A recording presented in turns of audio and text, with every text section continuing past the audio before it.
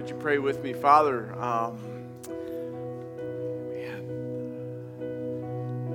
As we were singing that song, and even during our prayer time, I was thinking, what we're doing here this morning is utter foolishness to a world that doesn't know the truth of the gospel.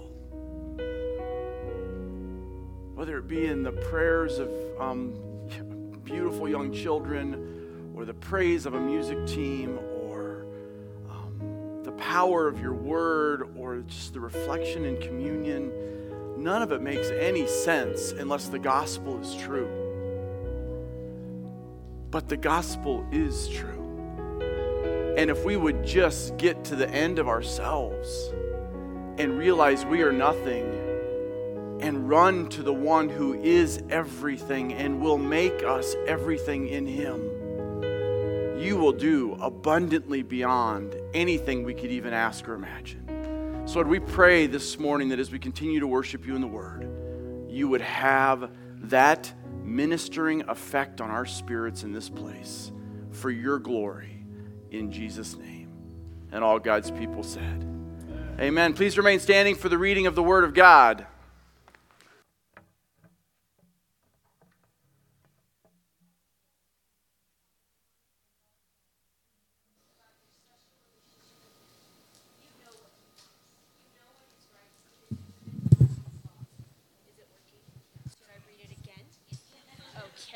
Do that. Take two.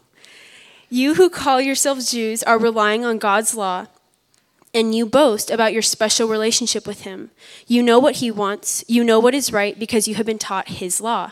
You are convinced that you are a guide for the blind and a light for the people who are lost in darkness. You think you can instruct the ignorant and teach children the ways of God, for you are certain that God's law gives you complete knowledge and truth. Well then, if you teach others, why don't you teach yourself? You tell others not to steal, but do you steal? You say it is wrong to commit adultery, but do you commit adultery? You condemn idolatry, but do you use items stolen from pagan temples? You are so proud of knowing the law, but you dishonor God by breaking it. No wonder the scriptures say the Gentiles blaspheme the name of God because of you. The Jewish ceremony of circumcision has value only if you obey God's law. But if you don't obey God's law, you are no better off than an uncircumcised Gentile. And if the Gentiles obey God's law, won't God declare them to be his own people? In fact, uncircumcised Gentiles who keep God's law will condemn you Jews who are circumcised and possess God's law but don't obey it. For you are not a true Jew just because you were born of Jewish parents or because you have gone through the ceremony of circumcision. No, a true Jew is one whose heart is right with God. And true circumcision is not merely obeying the letter of the law. Rather, it is a change of heart produced by the Spirit. And a person with a changed heart seeks praise from God, not from people. Then, what's the advantage of being a Jew? Is there any value in the ceremony of circumcision? Yes, there are great benefits. First of all, the Jews were entrusted with the whole revelation of God. True, some of them were unfaithful, but just because they were unfaithful does that mean God will be unfaithful? Of course not. Even if everyone else is a liar, God is true. As the scriptures say about him, you will be proved right in what you say, and you will win your case in court. But, some might say, our sinfulness serves a good purpose, for it helps people see how righteous God is. Isn't it unfair, then, for him to punish us? This is merely a human point of view. Of course not. If God were not entirely fair, how would he be qualified to judge the world? But, some might still argue, how can God condemn me as a sinner if my dishonesty highlights his truthfulness and brings him more glory? And some people even slander us by claiming that we say, the more we sin, the better it is. Those who say such things deserve to be condemned.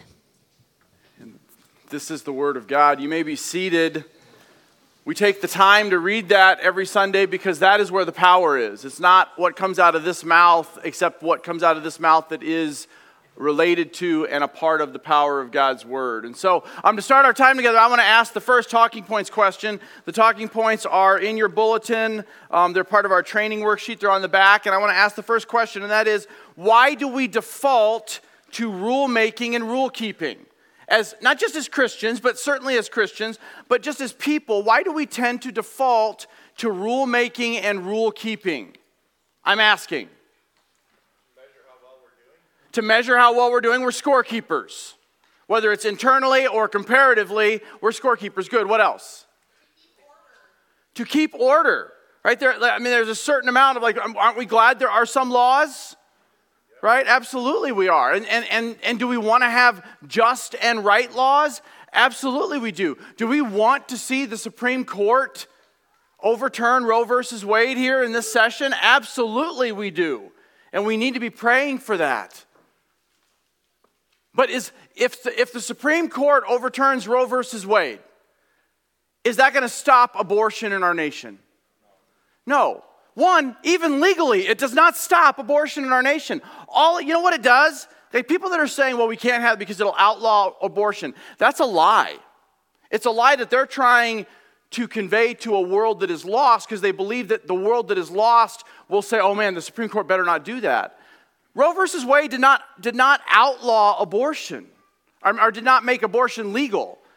It made it impossible for states to have laws against it. All Roe versus Wade is going to do, if it gets overturned, is turn the question back to the states. Now, what does that have to do with what we're talking about today, and even the question I'm asking about why do we default to rulemaking and rule keeping? There are right and good and just rules that we should want to have in our nation. We should want to see Roe versus Wade overturned, but that's not going to stop the problem. Why? Because the problem isn't a law, the problem is a human heart. And as long as the people in the states are a wholly immoral people, there will be states in our nation that will continue to vote legally to legalize abortion. It's just the way it is. We're not going to legislate morality into people.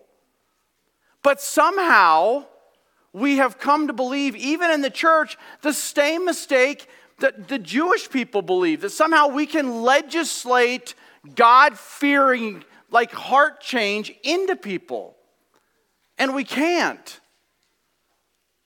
I don't know who it was. It might have been Warren Wiersbe. Says, the law conforms from without, but grace transforms from within. The law conforms from without. It will try to control behavior, but grace will conform from within. That's why any of you that are parents and maybe you had, and rightly so, you have rules for your kids and you're trying to teach them order and structure and discipline, you're also praying, Lord, change this little sinner's heart. Right? Well, we should pray that for ourselves as well, because we suffer from the same sin problem. So we're in this series that we're calling Righteousness Revealed in the Gospel according to Romans. And we talked last week briefly about how Romans, ultimately, there's lots of ways we can look at Romans, but ultimately Romans is a proclamation of and a defense of God's righteousness by God. So God is proclaiming and defending his own righteousness in the book of Romans. And he does it through these 5 therefore statements, and we've looked at 2 of them. So if you open up your Bibles to Romans, in Romans 1:24, he says, therefore God gave them up to the lust of their hearts, to the lust of their hearts, to impurity, to the dishonor of their bodies among themselves. So he's saying, because of what we already looked at a few weeks ago in Romans 1, all the sin in the world, God has given them over. He's given us what we wanted in our flesh, because they exchanged the truth of God for a lie, and they worshiped and served God. They served the creature rather than the Creator, who is blessed forever. Amen. So he's saying, therefore, because humanity gets its eyes off of God, God gives us over to what we want. That was my human condition for the first half of my 50 plus years. It's part of all of us at some level. And then we got to actually chapter 2 last week, praise the Lord. And it was verse 1 is the second therefore. Therefore you have no excuse, O man, who judge one another, because you're doing the exact same things. Now Paul is going to continue today in the rest of chapter 2, and prayerfully we'll get through our part of chapter 3 today. And he's just going to continue to build this foundation of need. And like I said last week, I want so badly to just kind of go, can we just skip? Okay, I get the point, Paul. I get it. Everybody's a sinner. I get we all need Jesus. Why take so much time? Well, it was Holy Spirit inspired, and so we probably ought to just embrace it for what it is. The reason we need this strong foundation is because this is the part of the gospel we will forget first, our need. And that's really what he's going to talk about today. Turn to, so today's message we're calling, so if it's true that law conforms but grace transforms, and we're grace people, then what's the point of the law? Like, what's with all the rules? Right? So that's what today's message is about. It's like, okay, so what's with all the rules? What is the point of God's law? Well, I'm glad you asked, and I'm also glad that Paul was very intellectual in his thinking, and in Romans and in his other letters, he anticipates people's questions, because he engaged with the unbelieving world all the time. So if you would, keep your finger in Romans. We're going to come right back here. Turn to the right of where we are and go to Galatians. Go to Galatians chapter 3. It's a few books to the right of where we are, because Galatians, Ephesians, Philippians, Colossians, if you get to the T's, you've gone too far. Galatians chapter 3. And I want to read to you his concise answer to a question he's going to spend about a chapter and a half in Romans. So in verse 19 of chapter 3, Paul says this, why the law? He's like, you're going to ask the question, why the law? That's the question we're asking today. What's the point of the law? What's the deal with all these rules? He says, it was added because of transgression until the offspring should come to whom the promise had been made, and it was put in place through angels by an intermediary. And then he explains what that means. Now in verse 20, now an intermediary implies more than one, but God is one. He's saying the promise was always Christ coming. He's the intermediary. That intermediary is part of the triune Godhead. Verse 20. Now in verse 21, is the law contrary to the promise of God? He's like, wait a minute. If the promise is what saves, the promise was Jesus is what saves, then is the law contrary? Certainly not. For if the law had been given that could give life, then righteousness would indeed be by the law. But the scriptures imprisoned everything under sin, so that the promise by faith in Jesus Christ might be given to those who believe. Now therefore faith came. Now before faith came, we were held captive under the law, imprisoned until the coming faith would be revealed. So he's saying, so understand this. The promise, I talked about this during my little circumcision talk in the gospel moment, right? The promise that he's referring to, it starts back in Genesis 15. It rolls into the Noahic covenant, but it really, not officially, but very clearly begins at Abraham. God says in Genesis 12, Abraham, I have chosen you, and out of you, all the nations of the world will be blessed. Every people group will be blessed. Not just the Jewish people, everybody will be blessed. That's the promise that he's referring to. And he's saying, so this, but now get this, that happened around 2100 BC, 2,000 years before Christ. Some 700 years later would be this way for you guys, right? Later would be, sorry, this is left. So some 700 years later, up comes Moses. And what does Moses bring God's people? The law. So if you're like, okay, wait a minute. So for 700 years, they were God's people with just the promise. And then all of a sudden, there's the law. And the law was pretty massive. I'm reading through Leviticus right now. If you're doing the Bible in a year with us, it's on the bottom of your daily readings just as an added bonus. We're in Leviticus right now. And as I was sharing with the lead team yesterday morning in our lead team meeting, I'm like, I'm teaching a message today where the title of the message is, what's the point of the law? And I opened up Leviticus yesterday and I'm like, Lord, what is the point? All this stuff about bodily fluids. And I'm like, what in the world? Like, seriously? And then I have to stop and go, you're teaching on this like tomorrow, right? And then I confess that to my brothers. They pray for it. And then I have the same problem today because it's more. I'm like, okay, what is the point? Paul tells us the point. So get this. So he's saying we were imprisoned by the law until the fulfillment of the promise. That's Jesus coming. So then, verse 24, the law was our guardian, or a better translation would be our tutor, our teacher, our director, until Christ came, in order that we might be justified by faith. But you say, wait a second, how is that possible? Here's how it's possible. It's not teaching us to do all those things it told us to do. Here's why the law was given. So here's why we go from Abraham to Moses and now to Christ and the freedom we have in Christ. So what was all of that about, God? Couple things. First and foremost, all of it is a foreshadow and a picture of, and much of it is a type of Christ. So the things he had God's people doing in the Old Testament were pictures of what Christ was going to do for us perfectly in the New Testament. That's one reason the law exists. Another reason the law exists is God wanted to give us just a sampling of what it would take to really worship him.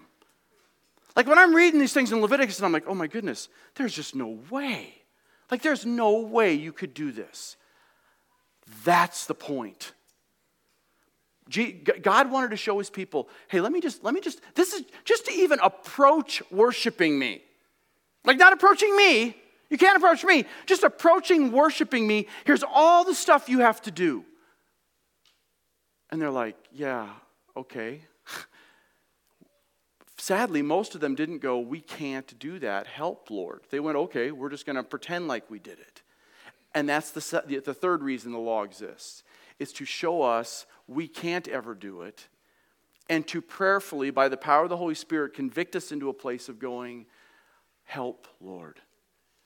If this is what it looks like to even approach you minimally in worship, and when I say this, I'm talking about most of this.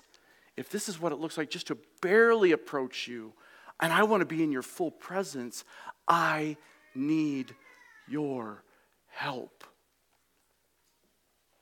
And the fulfillment of the promise comes in the person and work of Jesus Christ. And that's what Paul is trying to show us in this crazy letter of Romans. So what is the point of the law? The points we're going to look at today is it's going to show us our hypocrisy, and we're going to move through them quickly. It's going to show us our hypocrisy. It's going to show us our broken hearts. And I don't mean feelings. I mean our brokenness in our hearts. And it's going to show us Christ's righteousness. So go back to Romans chapter 2. And let's pick it up. Our first point is it's going to show us our hypocrisy. But I want to remind you of where we ended last week in verse 16. It says on that, I think Mark mentioned, last week Doug mentioned this, Jesus wants your heart. Right here it is. Even in the midst of this discussion about law keeping and everything else, it says in verse 16, on that day, this is the awesome day of the Lord we were talking about, when, according to my gospel, God judges the secrets of men by Christ Jesus. That's Paul's way of saying, on the day of the Lord, God will judge us by our hearts. Have our hearts been changed or not? Now let's look at what he moves on to in talking about this hypocrisy.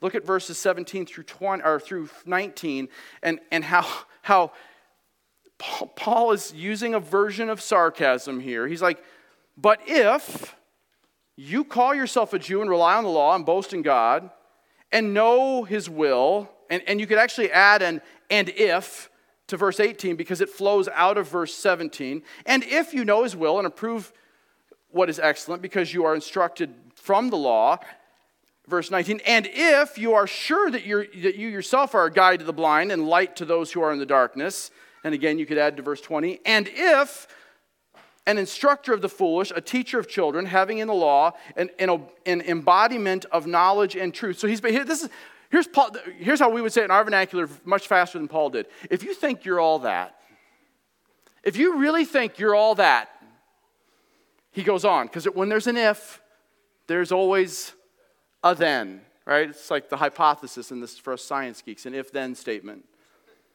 It says, so if there's an if you think you're all that, then, and he does this, then you who teach others, do you not teach yourselves? While you preach against stealing, do you steal? Guys, he's using a form throughout this letter, but specifically in this chapter, he's using a form of dialogue that's called rhetoric. He asks a lot of questions, not only does he know the answer to, but he knows that if they're honest, they know the answer as well. Right? So when he asks the question, do you teach or do you teach yourself? He knows the answer is no. He knows that in their heart of hearts, they should know the answer is no. So he says, do you preach against stealing? Do you steal? He's like, you who say that you must not commit adultery, do you commit adultery? You who abhor idols, do you rob temples? In other words, do you take temples and have them or idols from temples in your house? And those idols, we've taught on that before, they can look like lots of things. They don't have to look like just statues. Verse 23, you who boast in the law dishonor God by breaking the law. Now, guys, understand this. Get this. He's speaking to a moral people. He's not talking to the world. He's not talking to all those people in chapter 1. He's talking to the church people. He's talking to the people that are going, yeah, I come to church every Sunday. I go to synagogue. I give my tithes and offerings. I sacrifice my lamb. I do whatever when my body oozes something and I have to be cleansed. Like, I do all that stuff. So leave me alone. Right? And he's going, wait a second. You boast about, but you dishonor God because you break the very law you boast about. For it is written, the name of God is blasphemed among the Gentiles because of you. Guys, what do you hear? Actually, I hear it less now than I used to, which is kind of weird. I think it's just because the world's gotten even more lost, not necessarily because the church has gotten any better. But what do you hear? Like when people say, I wouldn't go to church because the church is full of hypocrites. And for many years, I think we will, like, the moral right and the moral majority and that sort of the Bible Belt Christianity that was like, man, if you are in the church, you are just better. Like their answer was, no, it's not, blah, blah, blah. Guys, we just need to embrace that. If somebody actually says that to you, well, I'm not going to come to your church because, you know what, I just think churches are full of hypocrites. Say, yes, they are, and you'll fit right in. Right? I mean, yeah, I am, you are, let's all get together. But the difference here is once you come to faith in Christ, you're a hypocrite who's cleansed in the blood of the Lamb.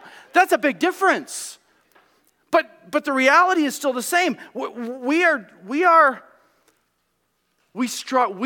not just the Jewish people then, we need to understand that we all have this little inner Pharisee, that little inner hypocrite that wants to look a certain way, that wants people to react a certain way, that wants our social media to be a certain way, and then our reality is very different, and we know it. And I'm not just talking about struggling with sin, which we all struggle with. I'm talking about living a life that you know is sinful and don't care.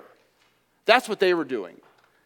He's not saying you still sin just generally because we all have sin struggles because we live in a broken world. He's saying you sin and you know it and you don't even care. But you're telling everybody else to stop it.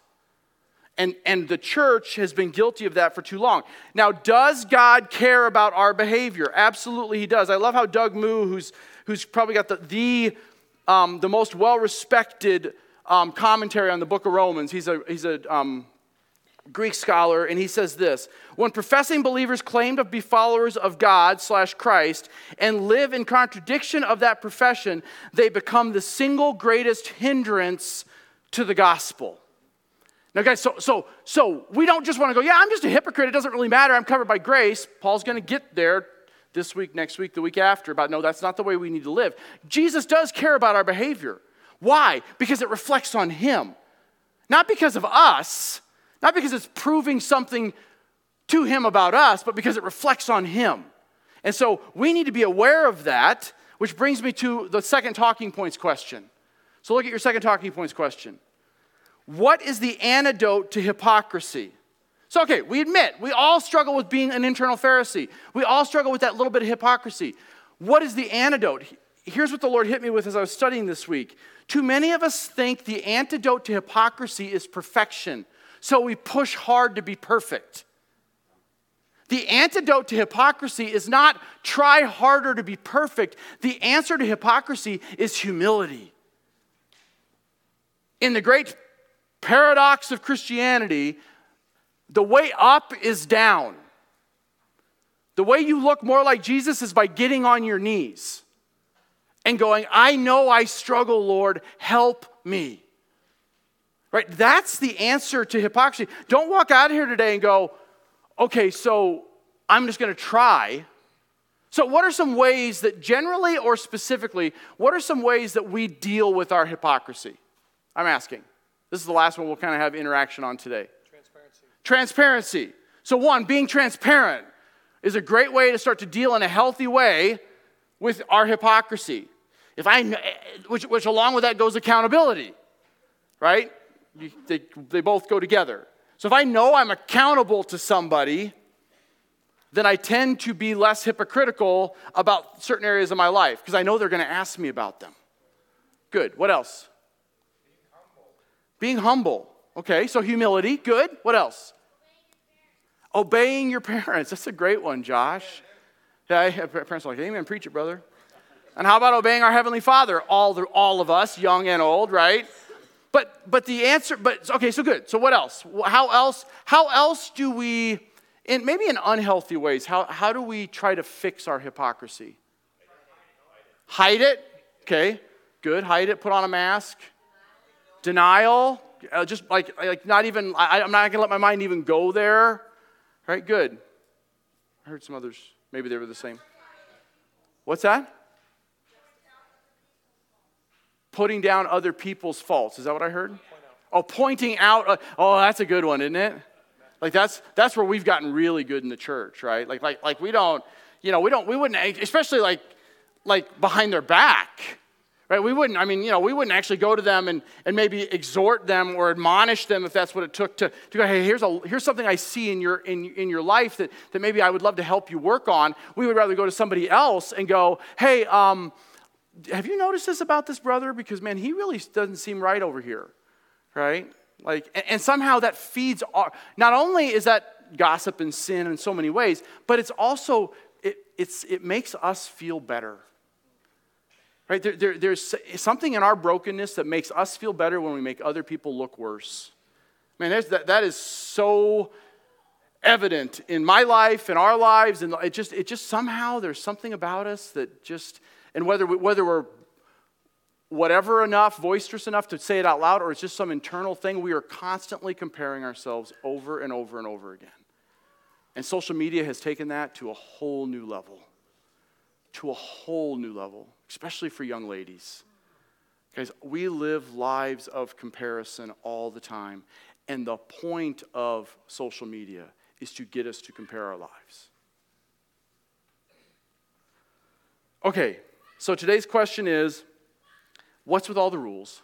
What's the point of the law? Like, if it's all about the promise, then what's going on? Well, one, God wants to point out our hypocrisy to us. Like, man, you can't.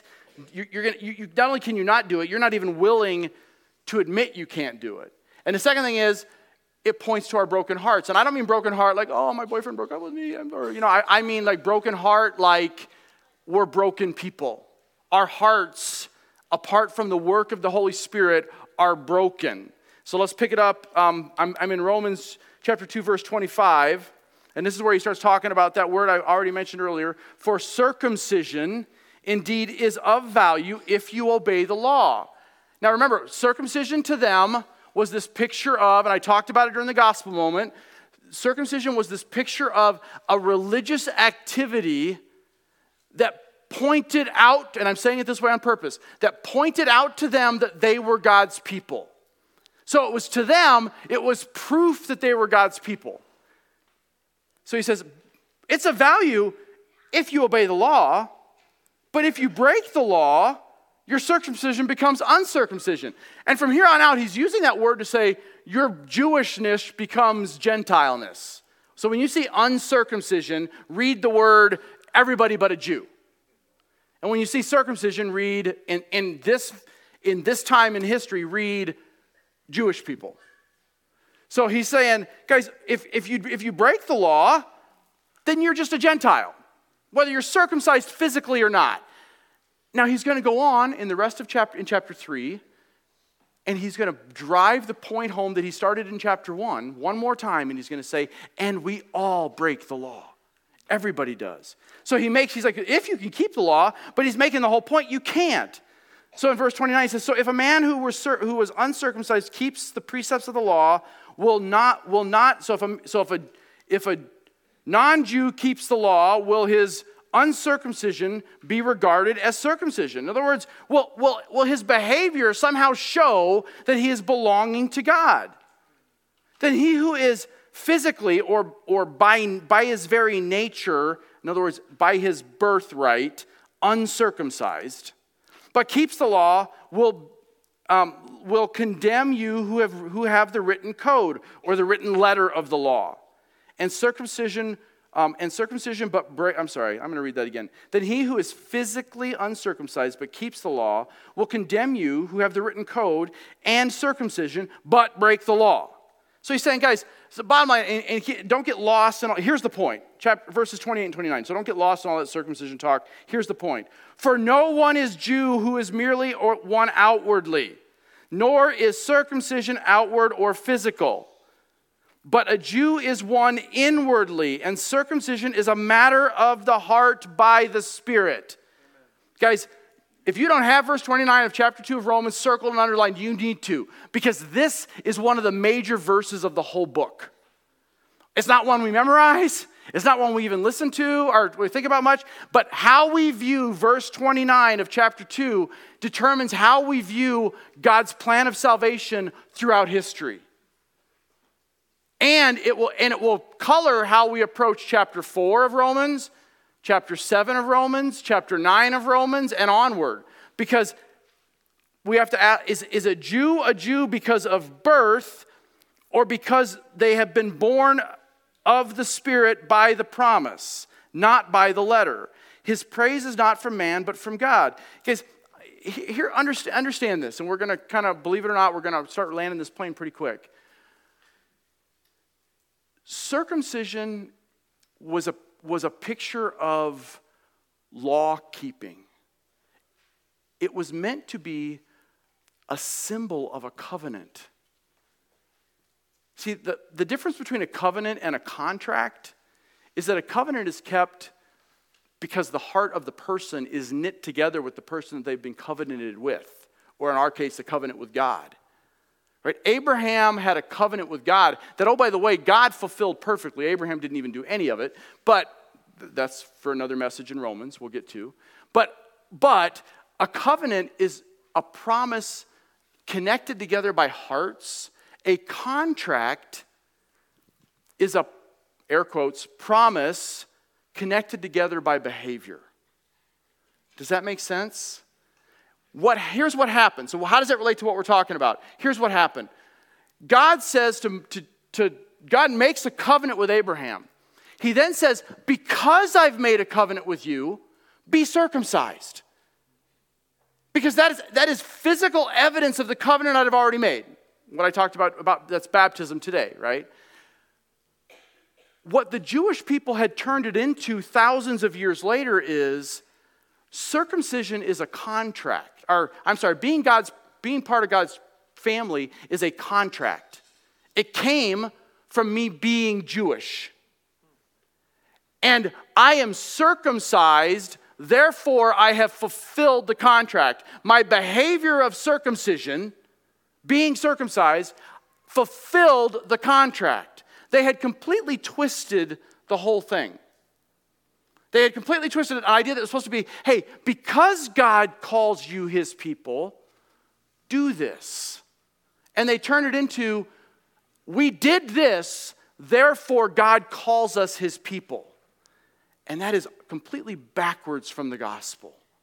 And that brings us to our last talking points question. We often reverse our faith walk. We tend to live this way.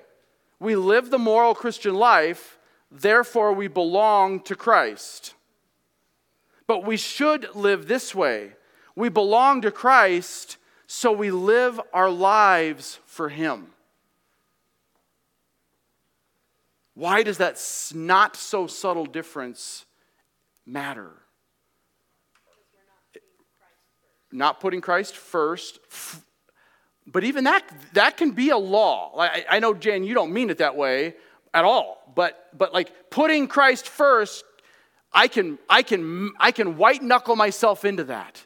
I can make myself get up early. I can make myself have my Bible time. I can make myself do all those things, right?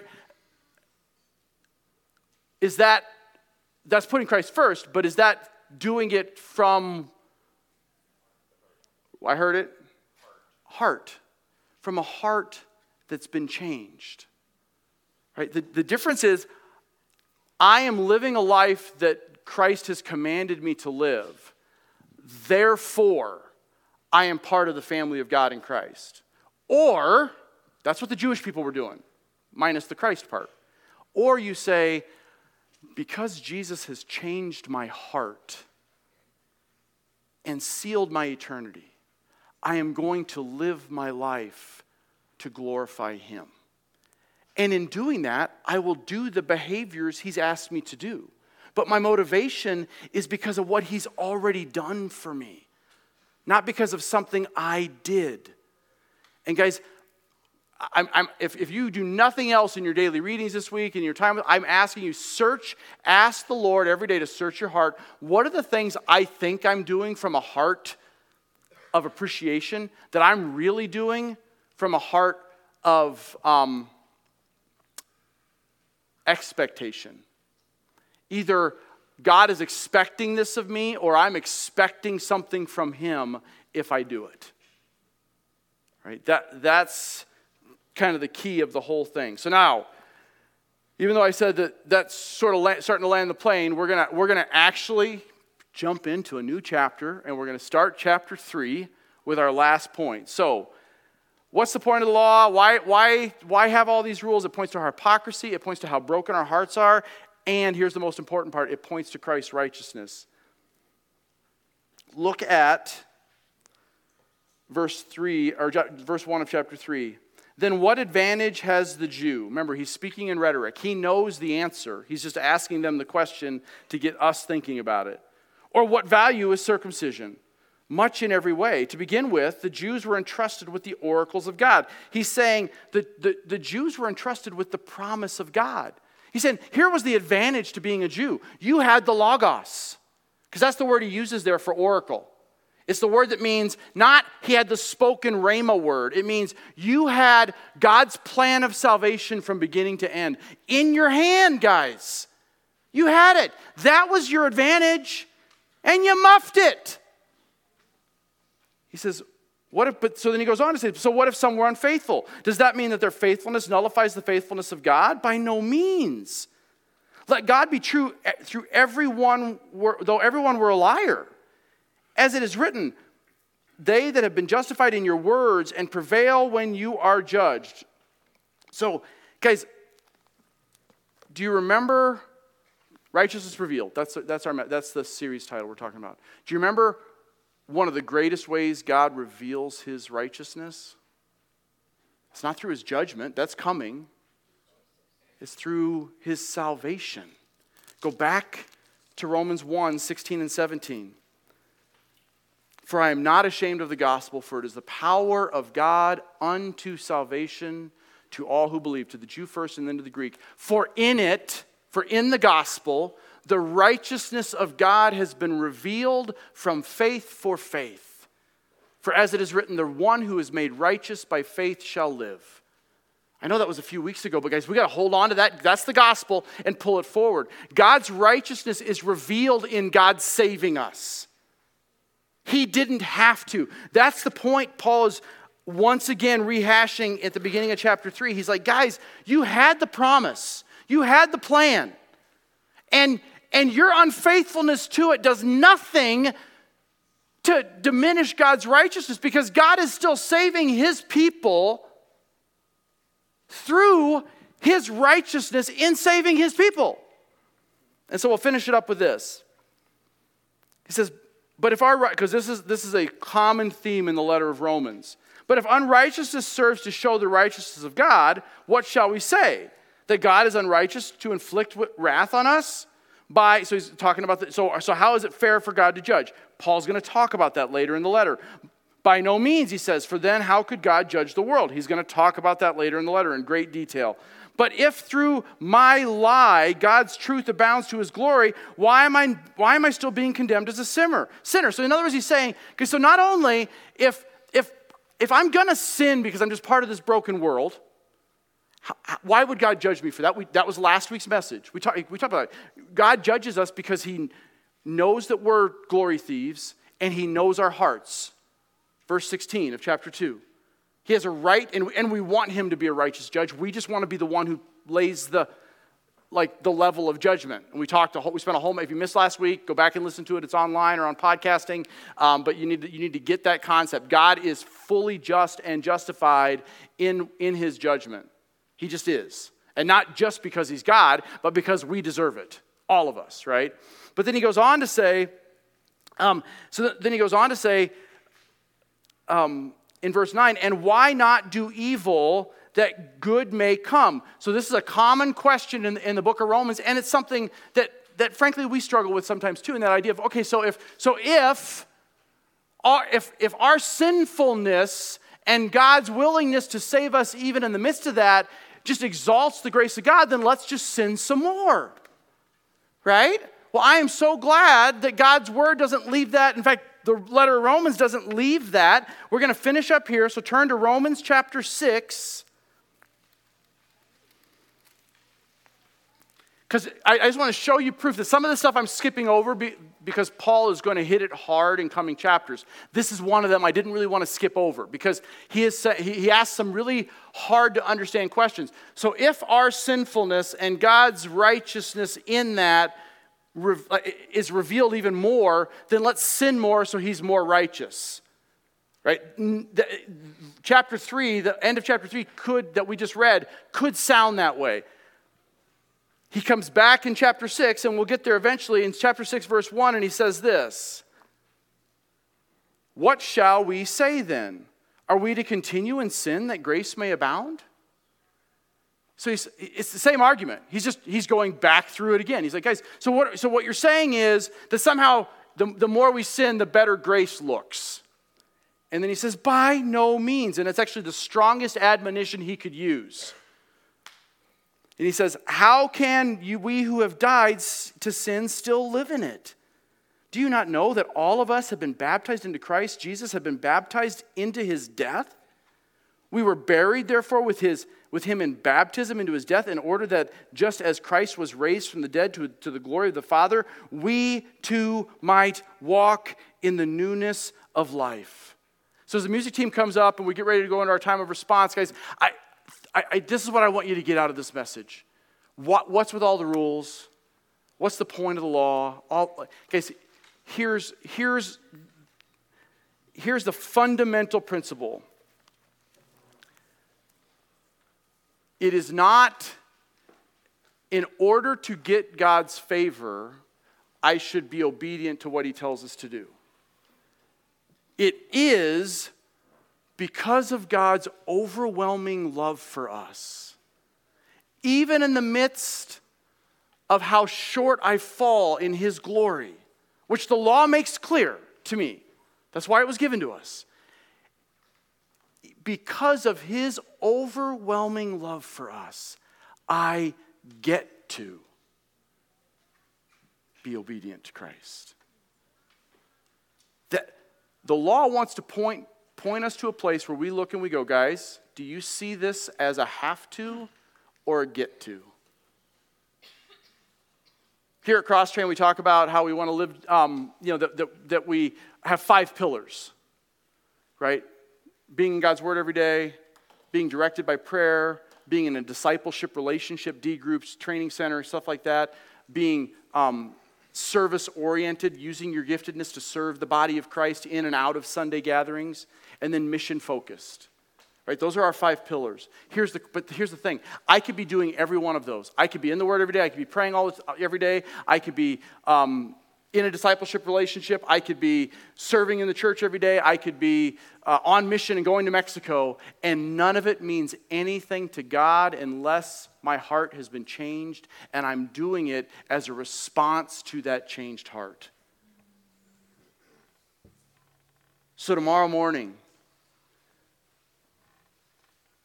will your have to, when that alarm goes off, I have to be in God's Word today. I have to pray for those people that prayer request just came out to. I have to go to the training center on Tuesday. I get that one. I have to serve in the church. Will that turn into a get to? simply because you have a greater appreciation for the distance Christ came to make you right. And I'm not talking physical, I'm talking spiritual. The distance between God's holiness and our sinfulness is insurmountable. But God, rich in mercy, because of his great love for us, made us alive. That's the gospel. That was the message of the law. Let's not miss it. Let's pray.